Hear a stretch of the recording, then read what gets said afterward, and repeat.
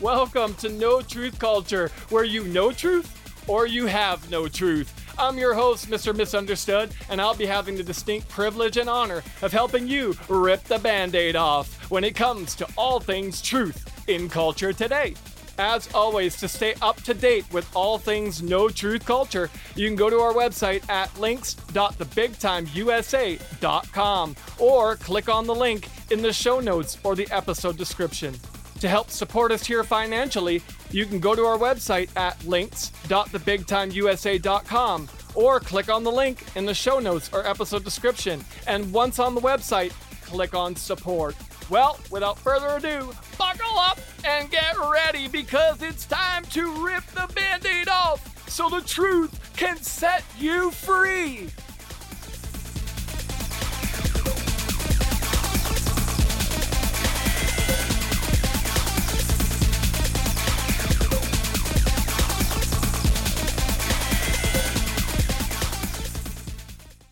Welcome back to the program. We have a lot to cover on this week's edition of the program. The overall theme will be sacrifice. So let's get right into it. It's going to be punching you right in the face this week with the sacrificing of yourself. And it's going to be good. So let's get into what we're going to cover right away because there's a lot to go over. So turning manure into fertilizer. Is praise a sacrifice? We're going to take a look at that one. The Bible trivia for the week. And the question of the week, is God committed to you when you sin? So we will answer that question. But again, you'll never know when the answer will come. Will it come at the beginning of the program or near the end? You'll have to stay tuned to find out when the answer will be revealed. Just that level of intrigue for you. The committed. We're going to go over the committed. And then we'll cover loving your master. Who is the master? We're going to dive into that one. The power of speaking in tongues. That's a subject too many people don't like to cover, but we're going to dive into it. The priority of prayer. There we go. See, all these things, just sacrifice. It's all about sacrifice. Sacrifice of yourself. Staying faithful in the Father's house. Another form of sacrifice. Divinely human. We're going to take a look at how John in the Bible was divinely human. That's going to be a good one. And finishing off with the send-off, the feel-good story of the week. So let's dive right into this program this week. And it is going to be about, like I said, overall theme all throughout all of these topics is sacrifice. Just keep that in the back of your mind. So what does it mean when I say turning manure into fertilizer? Well, let's take a look at the first topic of the week. God will keep things away from lazy people because you'll have to dig to get to it. Yeah, you're going to have to take that shovel and dig and get to it. You can't just expect God to, make things easy for you all the time. Sometimes it's going to take some digging to get to it. If you want to see fruit, God will have to do some digging and tear some things up in your life. See? Sacrifice. It's painful. Sometimes it sucks. Sometimes you don't really want to go through it, but on the other side of it, praise God, it's good. The pandemic has dug up and tore up so many families, lives, young people, so on and so forth. When God allows you to go through digging and tears up the ground, it's because he's preparing the ground. So understand that there's two mindsets you can have. Number one, you can have the comfort mindset. And number two, you can have the growth mindset. So the comfort mindset says, leave me alone this year because I'm not going to seek God. I'm not going to pray, fast, spend time in the Word, etc. This is not just another year. This is your year. Hallelujah. God will do mighty and powerful things in and through your life if you allow him to tear you up. You got to make that sacrifice and say, God, come in and tear me up. It's going to be painful. It's going to hurt. But on the other side of it, there's going to be blessing. There's going to be power in the name of Jesus. Hallelujah. Let the Holy Spirit dig deep into you and reveal things in you that'll change your life. And like I said earlier, it will hurt. There will be pain. There'll be discomfort, but it will be for your great benefit. Dig into a church and get and stay planted there. The church matters. I'll say it again. The church matters. Dig into the Bible and really read it. Don't just gloss over it or make it seem like it's a chore or whatever the case may be. Really get into it. Really study it. Really meditate on it, because it has the power to change your life, and God will speak to you through it. Read the Bible and it'll read you in very supernatural ways. So understand that not only if you read the Bible, it's going to read you. It's going to read your mail. It's going to tell you what's going on in your life. Understand that dusty Bibles lead to dirty lives. The more you read it, the more it reads you. The more it reveals to you who you are and the mess that you're in and the decisions you make and why you make them. And it starts revealing things to you and pricking your conscience and awakening you to the things that are in your heart.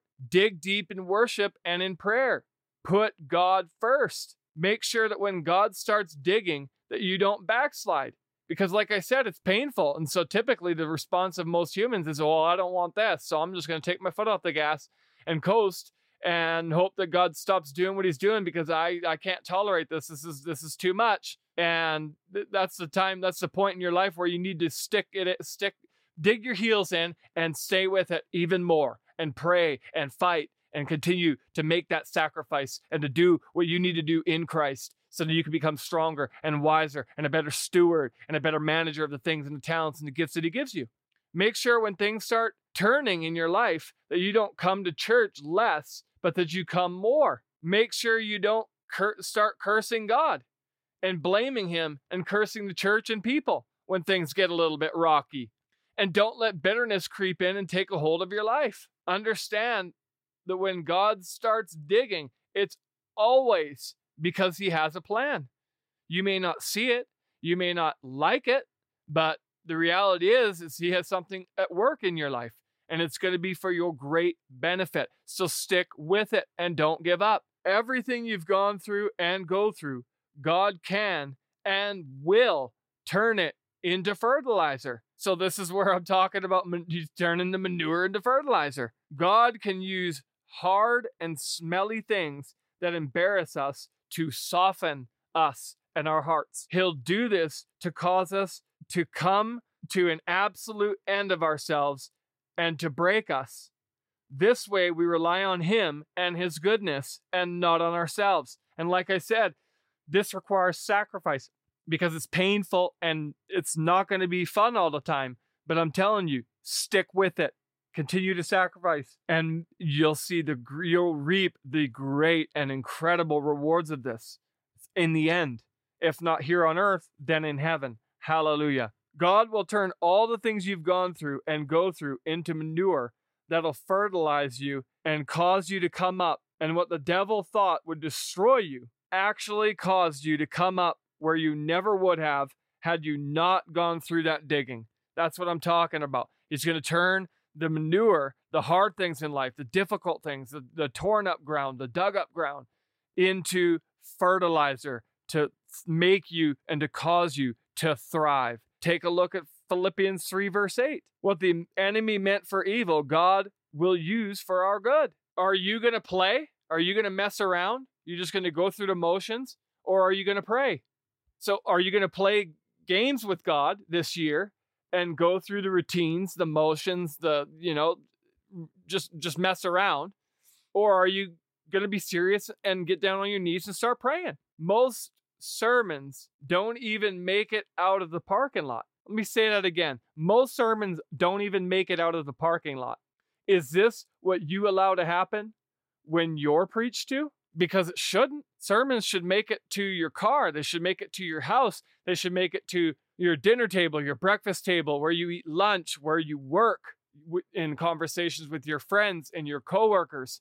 In every aspect of your life. You should be meditating on the sermons that you hear. You should be allowing them to become a part of your life and change your life for the betterment of the kingdom of God and yourself. But the reality is that most of them get stuck in the parking lot and then in one ear and out the other, and you forget and you move on. And the conviction and the power to change and all this stuff gets lost in the shuffle of life. And you ought not to let that ever be the case for you, for your life, for the kingdom of God, because it's awful. You ought to want to make things happen for the betterment of the kingdom of God. And because he wants to change you, he wants you to thrive and to not just survive. So quit blaming everybody and everything else for your condition and get into the word and pray. Like, oh gosh, I can't remember who said it, but as for me, Joshua said, as for me and my house, we will serve the Lord. Is that your mindset and your mentality? Because it ought to be. Again, this is your year. So what are you doing to make it your year? Favor and grace will find you this year when you're doing God's will and when you're praying, when you're reading his word and fasting and worshiping him and doing the things that he wants you to do to make it so that it can be your year. The Holy Spirit won't be outdone by demons and devils. He's going to outrun the power of the enemy in your life and in the lives of those who serve God. God's going to restart your heart and dreams and the hearts and dreams of our young people because it's gotten out of rhythm. This year, God, restart my heart. This ought to be something you say. So I'm going to repeat it just for you right now. Say this. This year, God, restart my heart. Allow God to use all the things you've gone through to be used as fertilizer for the mistakes in your life or for miracles in your life. I'm sorry. So I'll say that again. Allow God to use all the things you've gone through to be used as fertilizer for miracles to take place in your life. So is this going to be your year? Or is this going to be the year where you just let the devil win? You let the devil kick you around and bust you up because you don't want to make the sacrifice. You don't want to have to go through the hard things. You just want to coast and forget about life and just live an easy free ride and all this stuff. Or are you going to allow things to really be shaken up for the betterment of the kingdom of God and make that sacrifice and that commitment to God to say, you know what? It may hurt. It may suck. I may have to go through some things. Some things may have to change. But at the end of the day, not my will, but your will be done. And I'm willing to make that sacrifice. And I'm willing to allow that manure in my life. I'm willing to let that be turned in. Please, God, turn that into fertilizer for miracles to take place in my life this year so that I can be transformed by the renewing of my mind, so that I can be more committed to you, so that I can be the best version of myself that I can be for my family, for my kids, for my coworkers, for everybody. You ought to live your life in such a way that people come up to you in the working environment and just in life, even your family members, and they ought to ask you, what is your secret? You know, like what is it that you have? What is it that you're doing that's different? That's not what I'm doing, because I want to tap into what you're tapping into so that I can become a better person, a better version of myself. That's just what it is. So moving into the next topic is praise and sacrifice. Well, quickly, right off the bat, praising God is a sacrifice. The reason he says this is because it's not always easy to praise him, and it's not always something that comes natural to people. So God says it's a sacrifice sometimes. Sometimes you've got to give God praise and you don't want to, but you ought to do it anyways, especially when times are tough. God is so beyond worthy of our praise. And so if he says that we should continually offer the sacrifice of praise, then we ought to be doing it. You may not feel like praising or lifting your hands in praise, but raise them anyways. You may not feel like lifting your voice, but lift it anyways. If you don't have a problem shouting and praising and lifting your voice at sporting events and at concerts and so on and so forth, then you should have absolutely no problem praising God in church and in other environments and places. Because the reality is God will do more for you than any of those things ever can or ever will. So it's worth it to praise him far beyond praising concerts or teams or musicians or so on. The people that don't praise God are typically the ones with a lot or the most problems. So the ones that aren't praising God are the ones that ought to be praising Him the most because they have the most problems in their life. They're going through the most. And yet, for some reason, they take their foot off the gas thinking that if they praise Him less, somehow they're going to get through it, when it should be the opposite. It's like it doesn't make any sense. Praise Him more when you're going through it, not less. People who praise God receive a certain favor from God. Where people praise God, He dwells there and comes to them and to their hearts. His grace and favor gives them strength. We need God's presence and we need His strength.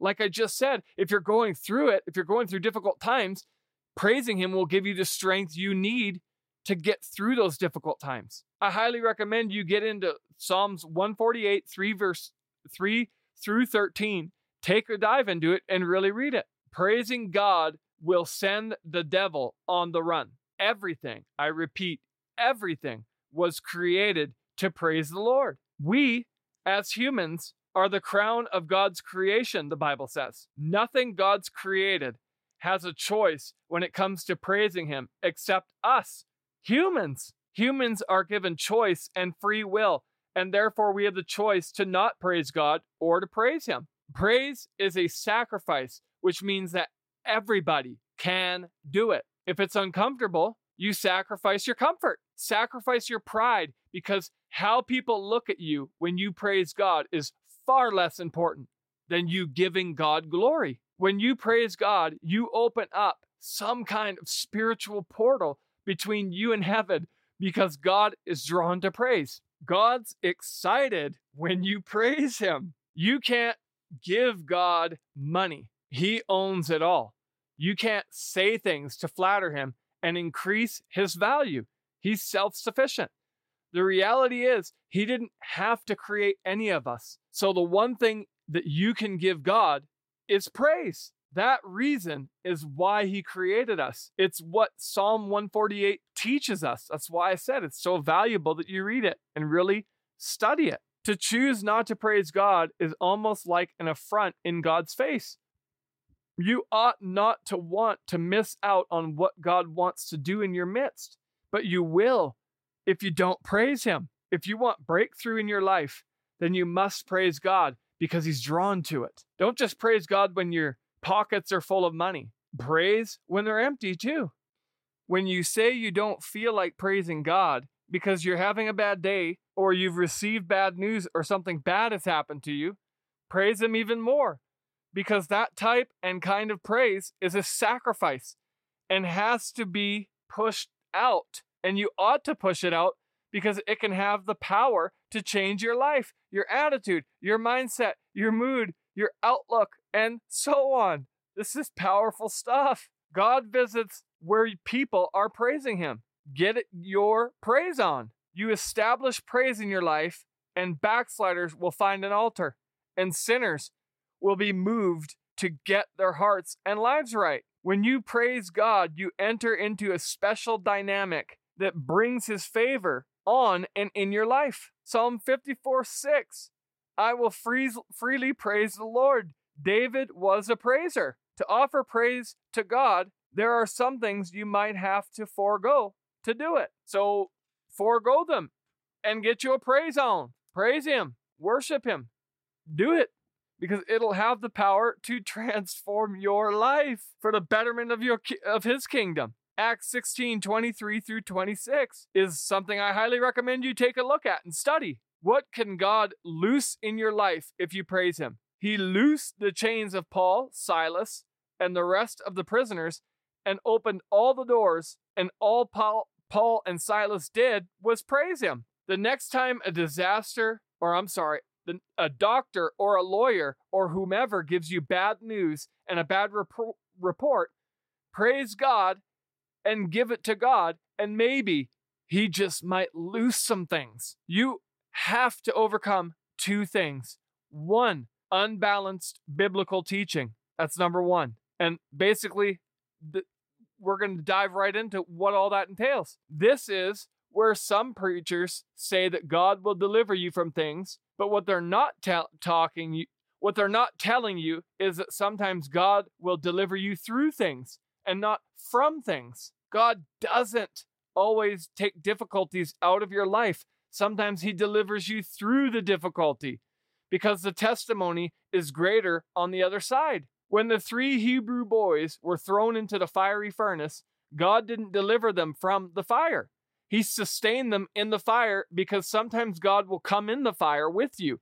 And that's a completely different thing. The unbalanced biblical teaching has really messed a lot of people's minds up because they're not being prepared for anything difficult. And so because of that, you have such weak Christians that at the first sign of difficulty, they backslide. At the first sign of anything bad, they give up on God instead of praising him anyhow. You ought to understand that God never promised you a bed of roses, that he didn't promise you that everything was going to go right, but that he did promise you that he'll be with you and that he won't ever forsake you.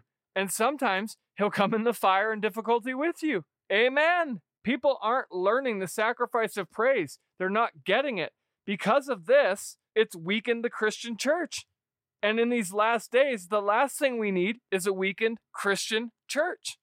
We need a stronger Christian church, not a weaker one. Sacrifice of praise means glorifying God as a higher priority than your own convenience. It means you're glorifying God as a higher priority than even your own comfort. Job said, though he slay me, yet will I trust him. Even if God were to slay Job, he made up his mind that he was going to still praise God.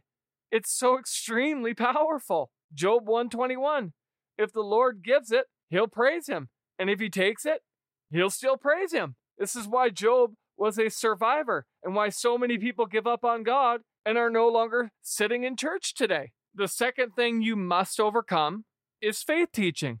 It's number 2. Faith teachers and healers have taught people that faith is this magical something that you can just speak over something and it'll come to pass as if you have witchcraft working through your lips. I'm just going to speak over this Mercedes-Benz and it'll be mine. If this is the kind of stuff you watch or listen to, you're most likely losing your mind. Thank God that we can believe him for things and that you can pray in faith and move mountains. Balanced biblical teaching is that faith can bring breakthroughs, but faith can also hold you and anchor you in some of the most difficult times of life. And for proof of that, I highly recommend you read and study Hebrews 11 verse 1, 6 through 8, 23, 30, 32 through 39, all in the 11th chapter. Praise God because he is worthy of our praise. The first part of Hebrews 11 talks about all the good things and blessings people in the Bible did and received. But what faith preachers and healers leave out is the end of Hebrews 11, where people had faith but went through horrible and tragic things and yet still had faith and praised God anyways. This is the balanced biblical teaching. To sum it all up, praise God because he is worthy of it in the good times and in the bad times. Let us continually offer the sacrifice of praise. Hallelujah. The devil can't stand it when you praise God. So praise God. Hallelujah. It's not easy to praise God in and through the storms of life. But let me tell you how worth it truly is when you make that commitment and that sacrifice and say, you know what? Through it all, through all the ups, through all the downs, through all the highs, through all the lows, I'm going to choose through everything to praise you because that's you're worth it. It's just that simple. He is worthy of praise. He's worthy of that commitment, of that sacrifice because of what he did upon that cross.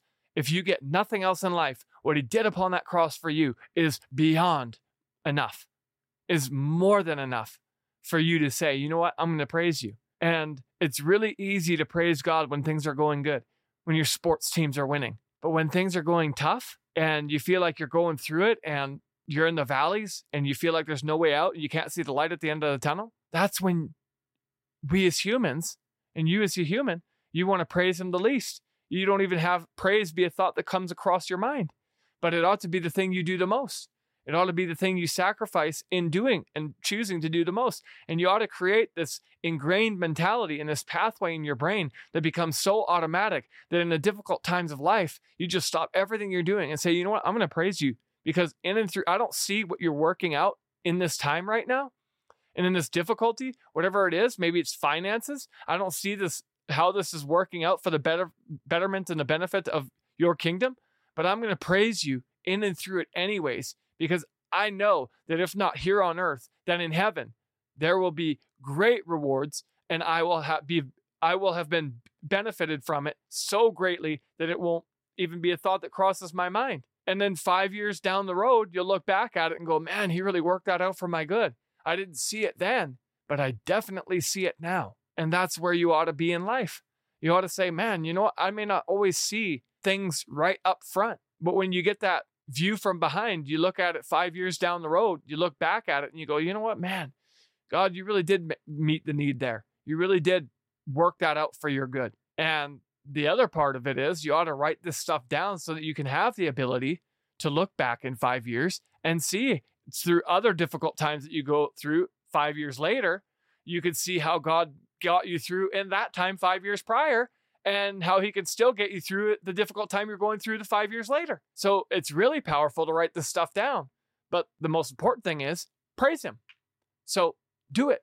Praise him. Do you ever wonder what it'd be like to be able to listen to each and every episode seamlessly and without the interruptions of ads and sponsorships? Well, we've got some great news for you today. We've listened and are now doing something about it for you. Say hello to ad-free and sponsorship-free listening and many, many more exclusive benefits when you become a Crusader Plus today. To find out more about how you can become a Crusader Plus today, go to our website at links.thebigtimeusa.com or by clicking on the link in the show notes or episode description. Once on the website, click on the link No Truth Culture Plus under the No Truth Culture category.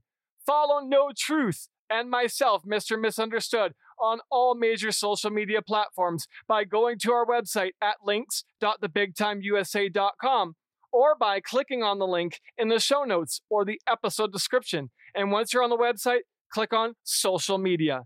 Become a Crusader Insider for free today by going to our website, links.thebigtimeusa.com, or by clicking on the link in the show notes or the episode description. And once you're on the website, just scroll to the bottom of the page and fill out your full name and email address in the proper fields and hit submit. And you'll officially be a Crusader Insider, which is going to gain you access to insider information, all the latest and greatest new things happening within our podcast franchise, companies, all the updates, promotions, offers, and future merchandise that's going to be coming soon, and much, much more. You won't want to miss it, so make sure that you become a Crusader Insider today. The Bible trivia for the week. Is God committed to you when you sin? The simple answer is yes. And we're about to dive in to what that means in greater detail in this upcoming topic right now. The committed. God is committed to you. So we're going to look at a couple of things. A, he's a construction worker. Jesus will finish what he started in you. Your confidence, hope, peace, and joy doesn't flow out of your commitment to Jesus, but out of his commitment to you. That is the promise of God. Jesus is a builder, and you are his building project because you need to be remodeled. Amen. Jesus doesn't show up, get the first check, and then disappear on you. He's committed to finishing his work that he's begun in you and is actively involved in you and is constantly working in your life. There are things that you want to keep that he wants you to get rid of. The building project won't be done until you cross the finish line. In other words, until you meet Jesus, until you die. So understand, he's a good shepherd. Look at John 10 verse 9 and John 17 verse 12. I highly recommend you read those scriptures and study them. When the lamb or sheep strays, the shepherd goes after it. So understand, he's the promise keeper, which is C. B is he's the good shepherd. C is he's the promise keeper. Jesus will work on you for as long as you allow yourself to be worked on. That's his promise and commitment to you. But you have to be allowing him to work on you. He won't just force his way on you. That's the beauty of free will and him giving you that choice. The book of Revelations is nothing more than the book of God's promises kept. Look at Revelations 19:11 through 14. Jesus is faithful and true. So let's take a look at what does commitment look like. This is not human commitment. Nobody's committed to anything, and it's all about me and self today. Look at 2 Timothy 3, verses 2 through 4. God's commitment to you and I. Number one, God's committed to us even when we're not committed to him. So that's the answer to the Bible trivia question for the week. Basically, God's committed to us even when we're not committed to him, even when we fall short. 2 Timothy 2, verses 12 through 13.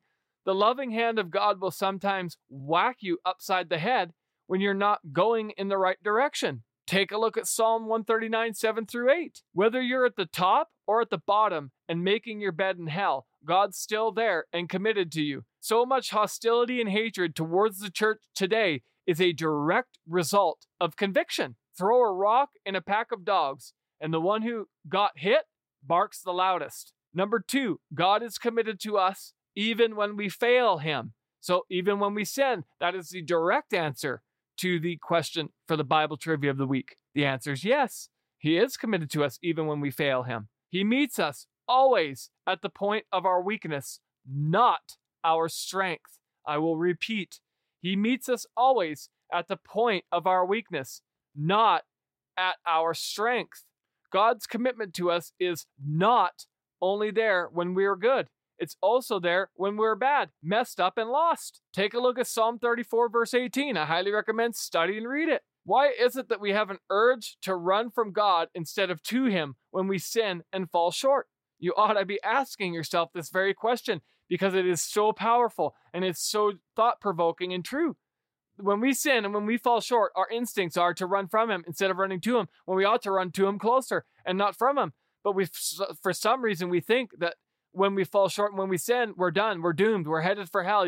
He's waiting for us with a 2x4 to smite us dead at the first sign of sin and corruption and unrighteousness in our lives, that we can't possibly think that the best thing we could do for ourselves when we fall short is to run to him, when it's exactly what we ought to be doing is running to him and not from him. The Bible's clear that he's committed to us even when we sin, and he makes provision. Look at Hosea 3, verse 1. God is not one who ceases being committed to you when you've broken your commitment to him.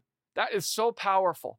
God is not one who ceases being committed to you when you've broken your commitment to him. You ought to be smiling and rejoicing at that powerful, powerful truth. Number 3, God is committed to us to the point of death. Look at Romans 5, verses 6 through 9. Jesus didn't die for you on your best day. He died for you on your worst day. I will repeat, because this is something you ought to write down. You ought to laminate this, frame it, hang it on your wall. Look at it before you get it, when you get up every morning, when you shower, when you brush your teeth, when you go to work, while you work, when you go home, before you go to bed. You ought to be reading this. Jesus didn't die for you on your best day. He died for you on your worst day. His commitment to you was to death. Understand that. Understand that he is committed to you even when you're not committed to him. And even on your worst day, he's still committed to you. He wasn't just committed to us, to his death, but also to our death. God is not done with you. So get rid of the expiration date in your mind about when you think you'll give up, and understand he's with you until you reach the finish line. So don't give up on God. Jesus went all the way to Calvary and died so that he can stay with you until you die, committing to his commitment. All God wants is for you to commit to him. Look at John 17, verse 12. He wants to keep you. Understand that God, in all his power, will make you be saved, will not make you be saved and right with him. You must choose it for yourself. Nobody can take you away from salvation, but you can walk away from it. Human commitment is frail, So understand that. But nevertheless, it's enough to touch the throne of God. So even though human commitment is frail, it's still enough to touch the throne of God. He who began a good work in you will complete it. Jesus can and wants to change your life. The Bible says you'll always find God when you have a broken heart and a contrite or sorrowful spirit. So understand that that's what it takes to come to God and to start that commitment with Him, is to have that contrite heart and that broken spirit and that willingness to say, you know what, I am messed up. You know what, I do fall short of your glory. But in and through it all, you are there to pick up my shattered parts, to turn this mess into a masterpiece. If I but make the commitment to serve and honor you and fear you, repent of my sins, turn my back on my sins, turn away from them, change my mind, and trust in you. So don't view sin as though it's okay, it's good. Change your mind about the view of how you view sin, and understand that He wants you to live a righteous and holy life. But that even if you do fall short, which we're human, you will fall short. Understand that He's still there, and that when you do fall short, run to Him and not from Him, because He will help you. He helped David. David screwed up pretty badly with Bathsheba, and then sending Bathsheba's husband into war to kill him, and he did get killed. And so he messed up pretty hardly and pretty badly. And then the prophet Nathan came to him and called him out on it. And guess what he did? He didn't run from God. He ran to Him and said, you know what? I've fallen short. And he repented. And it's why God says that David's a man after His own heart, because when he fell short, he didn't run from God. He ran to Him, and he did it immediately. He didn't wait. And so that's what you ought to be doing. It's the exact same thing. Don't run from God. Run to Him and say, you know what? I'm not going to wait until, quote unquote, I'm clean. You know, as people in this world, you have the mindset that you can only come to God when you're clean and when everything's right. And that's like, you can only get in the shower when you're already clean. Well, the whole point of the shower is to get you clean. Well, the whole point of God is to help you get clean. So why would you wait to get showered or to get right with God to be right first? It doesn't make any sense. In order to get right with God, you have to go to God. You can't get right first and then go to God. It doesn't work that way. You can't get clean first and then shower and get clean. It doesn't make any sense. So God is the shower, figuratively, where you can get clean spiritually. So run to Him to get clean. He'll help you. He'll help you pick up the shattered pieces of your life and help you fix up what's broken.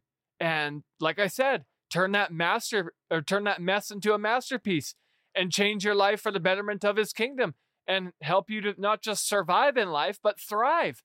God didn't call His children, you, His child, to just survive in life. He wants you to thrive. He wants you to be something great for His kingdom and for the betterment of His throne. And how you can do that and how you can be that is by first realizing that you're more than a conqueror. You're more than just somebody that's, I'm just going to survive today. No, how about you just thrive today instead of survive? You know, don't run to Him in prayer just because you need to survive or because you need something from Him. He's not a genie. He's not a slot machine or a gumball machine where you can just come to Him and put in a quarter and pop it out and get something good out of Him and feel good about yourself. It doesn't work that way.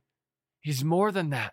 So utilize God and His throne and His will for your life to His fullest extent, because there's so much more there for you. So use Him for the betterment of His kingdom and for the betterment of yourself. God will never demand that you love Him or force you to do it. He lets you choose to do it and wants you to do it because you genuinely love Him and want to serve Him. Look at Exodus 21 verse 2, John 14 verse 15, and just really study those scriptures. Don't just get in or start serving God. Stay in and finish strong, or finish serving God for the rest of your life. John 6 verses 66 through 68.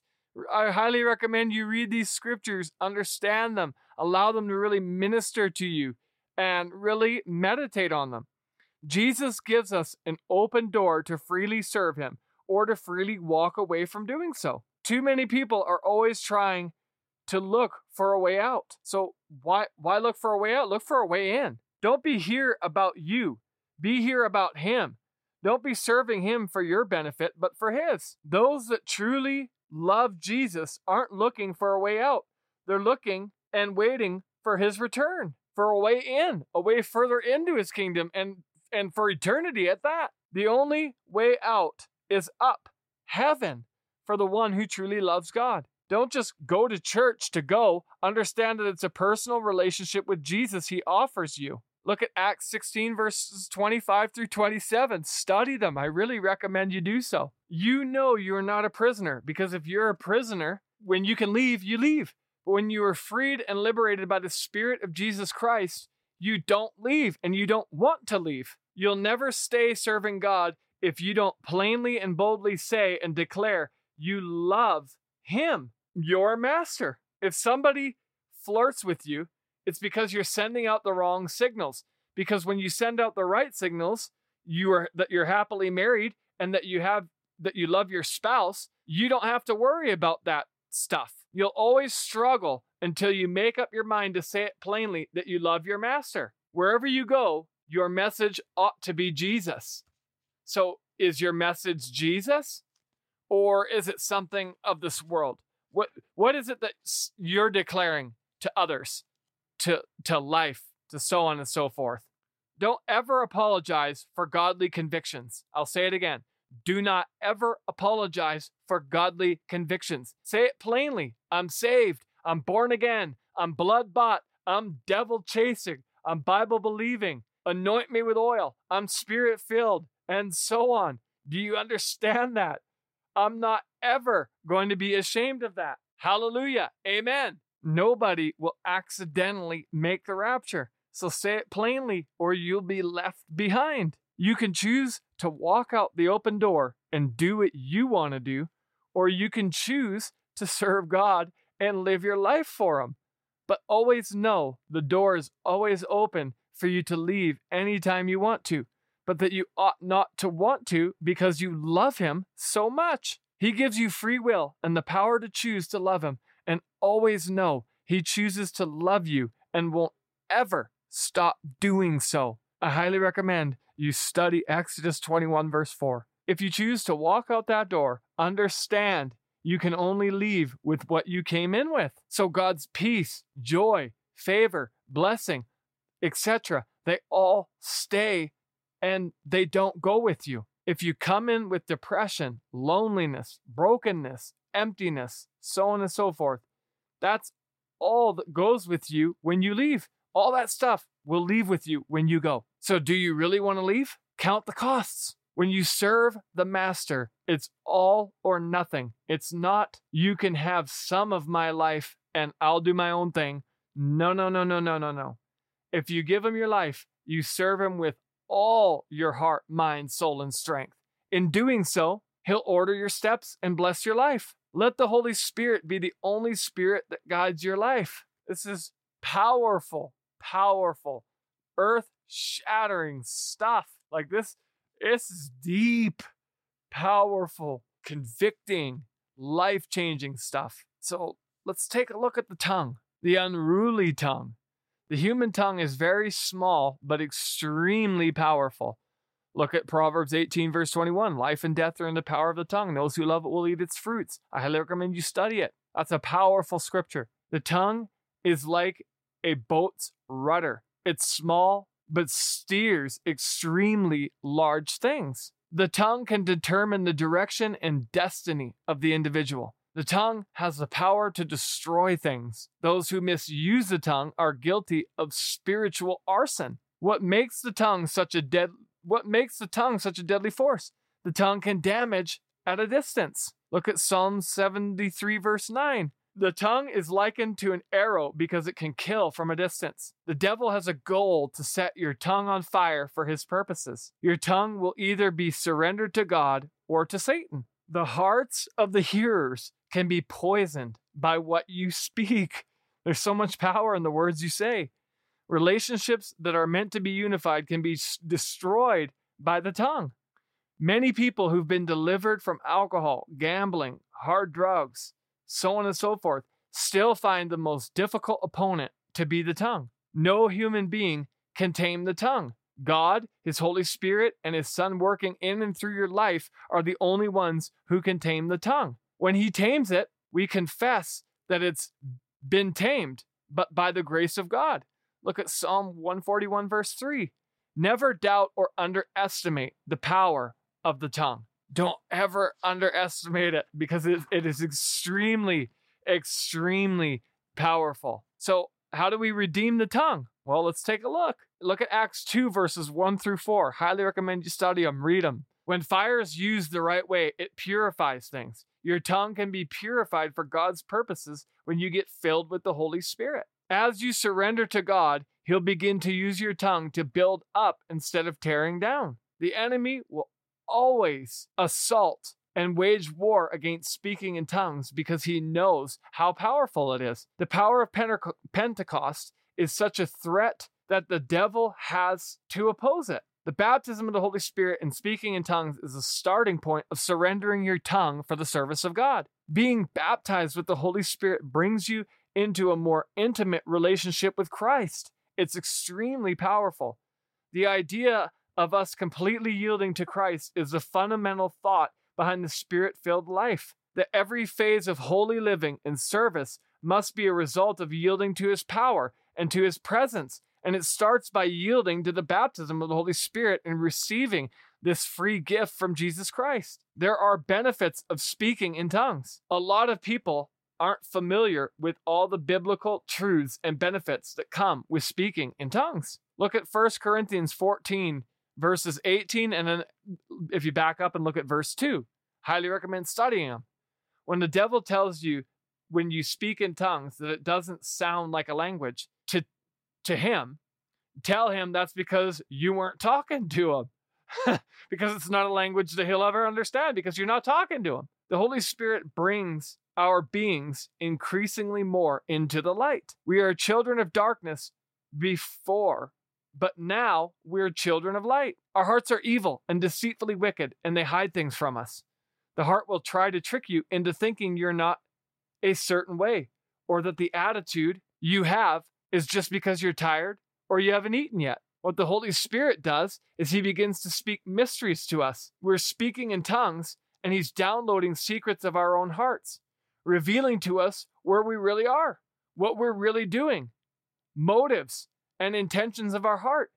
He's bringing to the surface things that were previously hidden and possibly obstructing our growth in Christ. When we speak in tongues, the Holy Spirit downloads mysteries so we can see them and comprehend them finally. Speaking in tongues has the potential to solve the mysteries of our souls and personalities. Things like, why am I acting this way? Why do I always do this? Why am I behaving in such a manner? And when you speak in tongues, the Holy Spirit begins revealing things to you from your heart. The Holy Spirit can do what would take trained psychologists dozens of sessions to do. Look at 1 Corinthians 14, verse 4. When speaking in tongues, you edify yourself, which is the benefit of speaking in tongues. The word edify means to build up, to promote growth, or to grow in wisdom and holiness. We are directed to build ourselves up through Holy Spirit-enabled prayer, speaking in tongues, and by praying in tongues and in praying and understanding.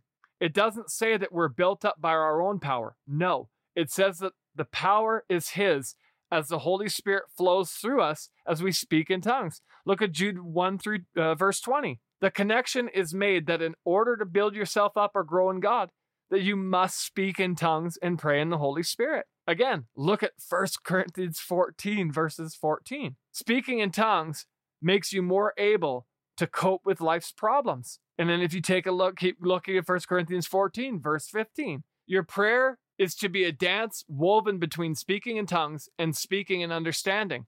It can't be one without the other. It must be both. So understand that. It must be both. Another benefit of speaking in tongues is that it helps us in our weaknesses. Look at Romans 8, verse 26. Speaking in tongues will save your life. The Spirit makes intercession for us when we don't know what to say. So sometimes you'll get into prayer and you won't know what to say. You won't feel like praying.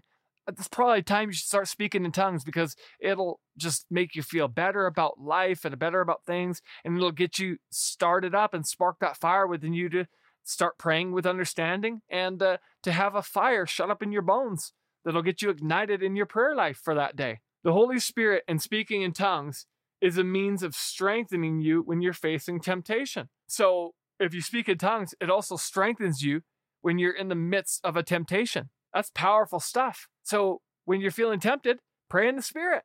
Pray in tongues. Tongues as a prayer language transcends the mind and allows the Holy Spirit to communicate directly to God through us. This is extremely powerful, and I really pray you don't miss that, so I'll repeat it. Tongues as a prayer language transcends the mind and allows the Holy Spirit to communicate directly to God through us. Speaking in tongues will oftentimes jumpstart your prayer life, like I just said. Another benefit of speaking in tongues is that it helps us pray according to the will of God. Look at Romans 8:27. The final benefit of speaking in tongues is that it's an offensive weapon that's a part of the armor of God that we can use to eliminate the devil, temptations, attacks, so on and so forth. Look at Ephesians 6:17 through 18. A lot of people say that the only offensive weapon in the armor of God is the sword of the Spirit, which is the word of God, which is partly true and partly incorrect. Yes, it's a part of the armor of God as it's a weapon. It's the shield of, or it's the sword of the Spirit, which prayer is a weapon in the armor of God, but it's not associated with a direct piece of armor, if that makes sense. But it still is a weapon that we can use, an offensive weapon that we can use to attack the devil. So in that sense, yes, it's a part of the armor of God, and it's an offensive weapon. Praying with understanding and in the Spirit by speaking in tongues is, like I just said, it's also an offensive weapon we are given in the armor of God. So if we are given this weapon, why aren't we using it? So use it. Use it to your great benefit when you're feeling the temptations come from this life, when you're feeling an assault, a direct attack that can't be described by anyone or anything. Don't just shuck it off as nothing or say that you've got this, that you can do it on your own. No. Run to God and say, you know what? I need help. I need your help, your guidance, your leadership, your direction, your counsel, your wisdom to help me fight the battles that I need to fight and wage the war back at the devil and make him flee and tremble. The devil's never going to stop waging war against you and against your soul. So how do you fight and how do you win? By using the sword of the Spirit, by using the full armor of God, the breastplate of righteousness, helmet of salvation, shield of faith, belt of truth, shoes of peace, and the sword of the Spirit. Those first 5 I mentioned are all defensive weapons. And the last one I mentioned is the sword of the Spirit, which is the word of God. What did Jesus do when he was tempted by the devil? In 3 different ways. He quoted scripture back. But not only did he do that, he was praying. So that's another offensive tool we are given, prayer. Be in that constant communication with God. The first sign of temptation, when you feel that temptation come on, what's the first thing I do when I feel temptation come on? Pray. Seek God and say, you know what? I can't do this on my own.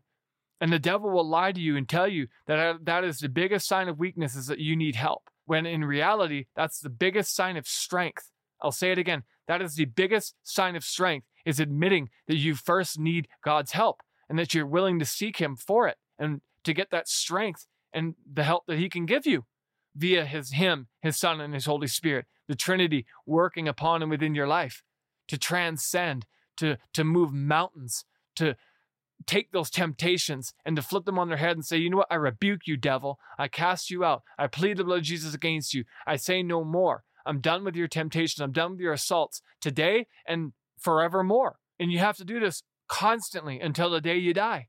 It's a war that you are in, and the war is never over, never, ever over until you are dead and with him in paradise. So understand, you can't take your foot off the gas. You must keep pressing on. You can win this war. It's not a war you have to lose. So understand that and fight to win.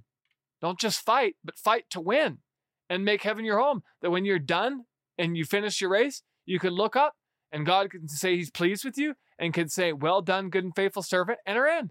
Isn't that what you want?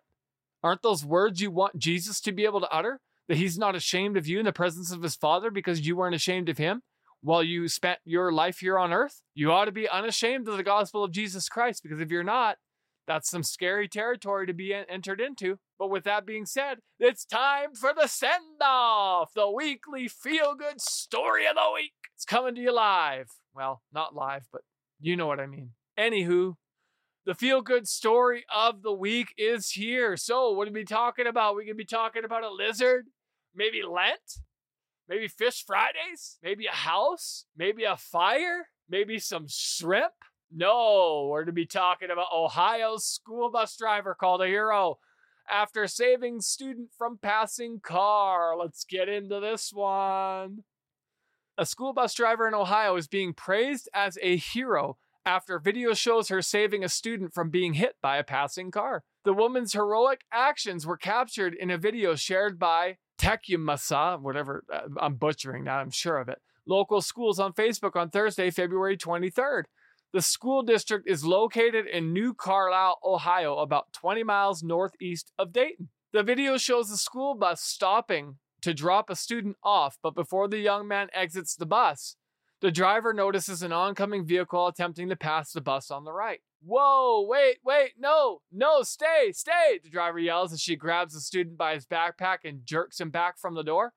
The passing car slows to a stop next to the parked school bus, with the lucky student still on board and safe. The local schools shared the video with permission from the student's parent to spread bus safety awareness and celebrate the driver's actions. We are feeling very grateful this evening for the alertness and quick actions of one of our amazing bus drivers, the school district wrote on Facebook.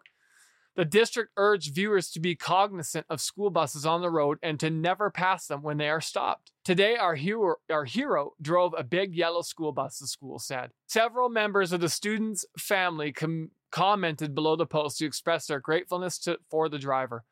This woman is our family hero tonight, as this was my nephew, wrote Amy Mendenhall. Thank you for being so aware and protecting these children. We truly appreciate and are grateful for you. God bless her. Our grandson's so scary to see. Definitely had her eyes out for his safety, the boy's grandmother, Judy Mendenhall, wrote. Not enough thanks can be expressed to her for being observant and quickly stopping him. God was watching and praise her awesomeness. It is beyond deserved. Yeah, that's what heroism and acts of heroism is all about. It's about seeing a need, meeting the need, and willing to make sacrifices of your own well-being and safety to make sure that you protect the safety and well-being of others. And that's not always the easiest thing to do, but it's the best thing you can do for the betterment of that person, the safety of their soul. Sometimes you have to put your own comfortability on the back burner and make the sacrifice to protect the life of a young, innocent child. And the fool that's trying to blow by a school bus on the right, well, that's another conversation entirely.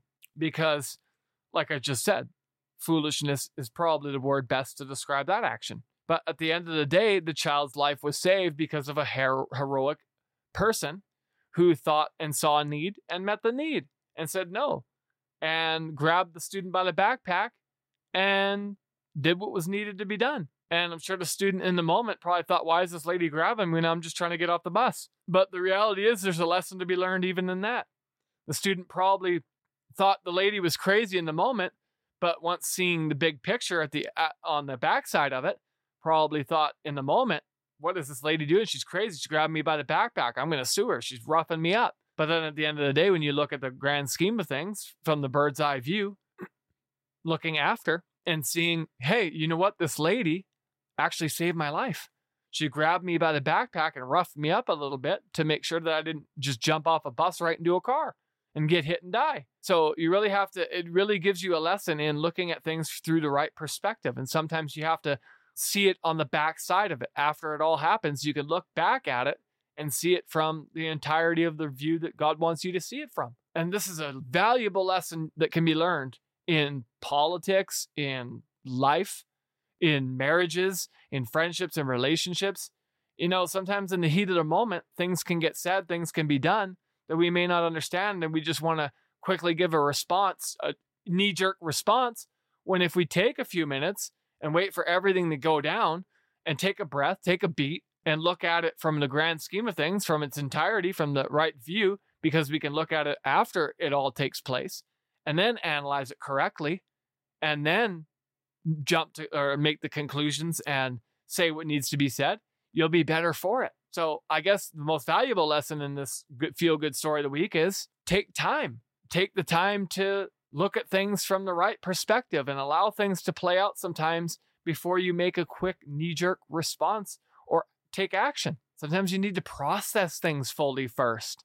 Oh, what a powerful thing this is. And if everybody would follow this, we'd be living in a much better society and world today and culture for absolute sure. But again, the feel-good story of the week is simple. The woman saved the child's life. And with that, let's pray. Jesus, I come before you and I just pray for the person listening on the other end of this microphone into the headphones.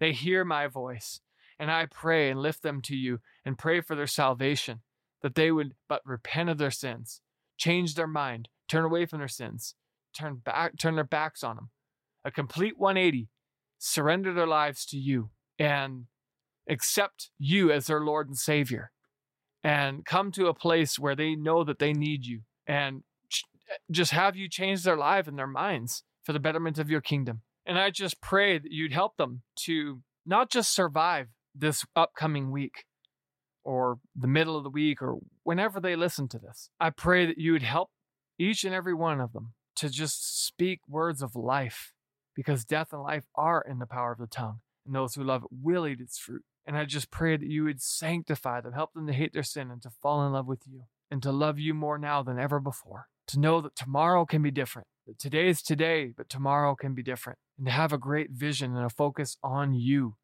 and to thrive in you. And I just thank you for each and every one of these people, for your convictions, for your power, for your authority, for your dominion. And I just pray these things in your Son's precious name. Amen. And with that, I bid you adieu. Thank you for listening to this episode. No Truth Culture is created, recorded, edited, and produced by our production company, Pearly Gates USA, which is owned and operated by our parent company, The Big Time USA. Make sure that you follow the podcast and turn the notifications on by hitting the icon so that you get alerted about every new episode as soon as it's released. Do you hate listening to ads and sponsorships? Well, say hello to ad-free and sponsorship-free listening and much, much more exclusive benefits when you become a Crusader Plus today. To find out more about how you can become a Crusader Plus today, go to our website at links.thebigtimeusa.com or click on the link in the show notes or episode description. Once on the website, click on the link No Truth Culture Plus under the No Truth Culture category. To make a one-time financial gift, you can go to our website at links.thebigtimeusa.com or by clicking on the link in the show notes or episode description. And once you're on the website, click on support. With your financial support, you make all of this possible. So thank you. Well, the Band-Aid has been ripped off, so it's time to ask yourself one final question. Has the truth set you free so that you could be free indeed? For myself, Mr. Misunderstood, and the rest of our team here at Pearly Gates USA and the Big Time USA, thank you so much for your loyal listening, and we look forward to you listening again next episode.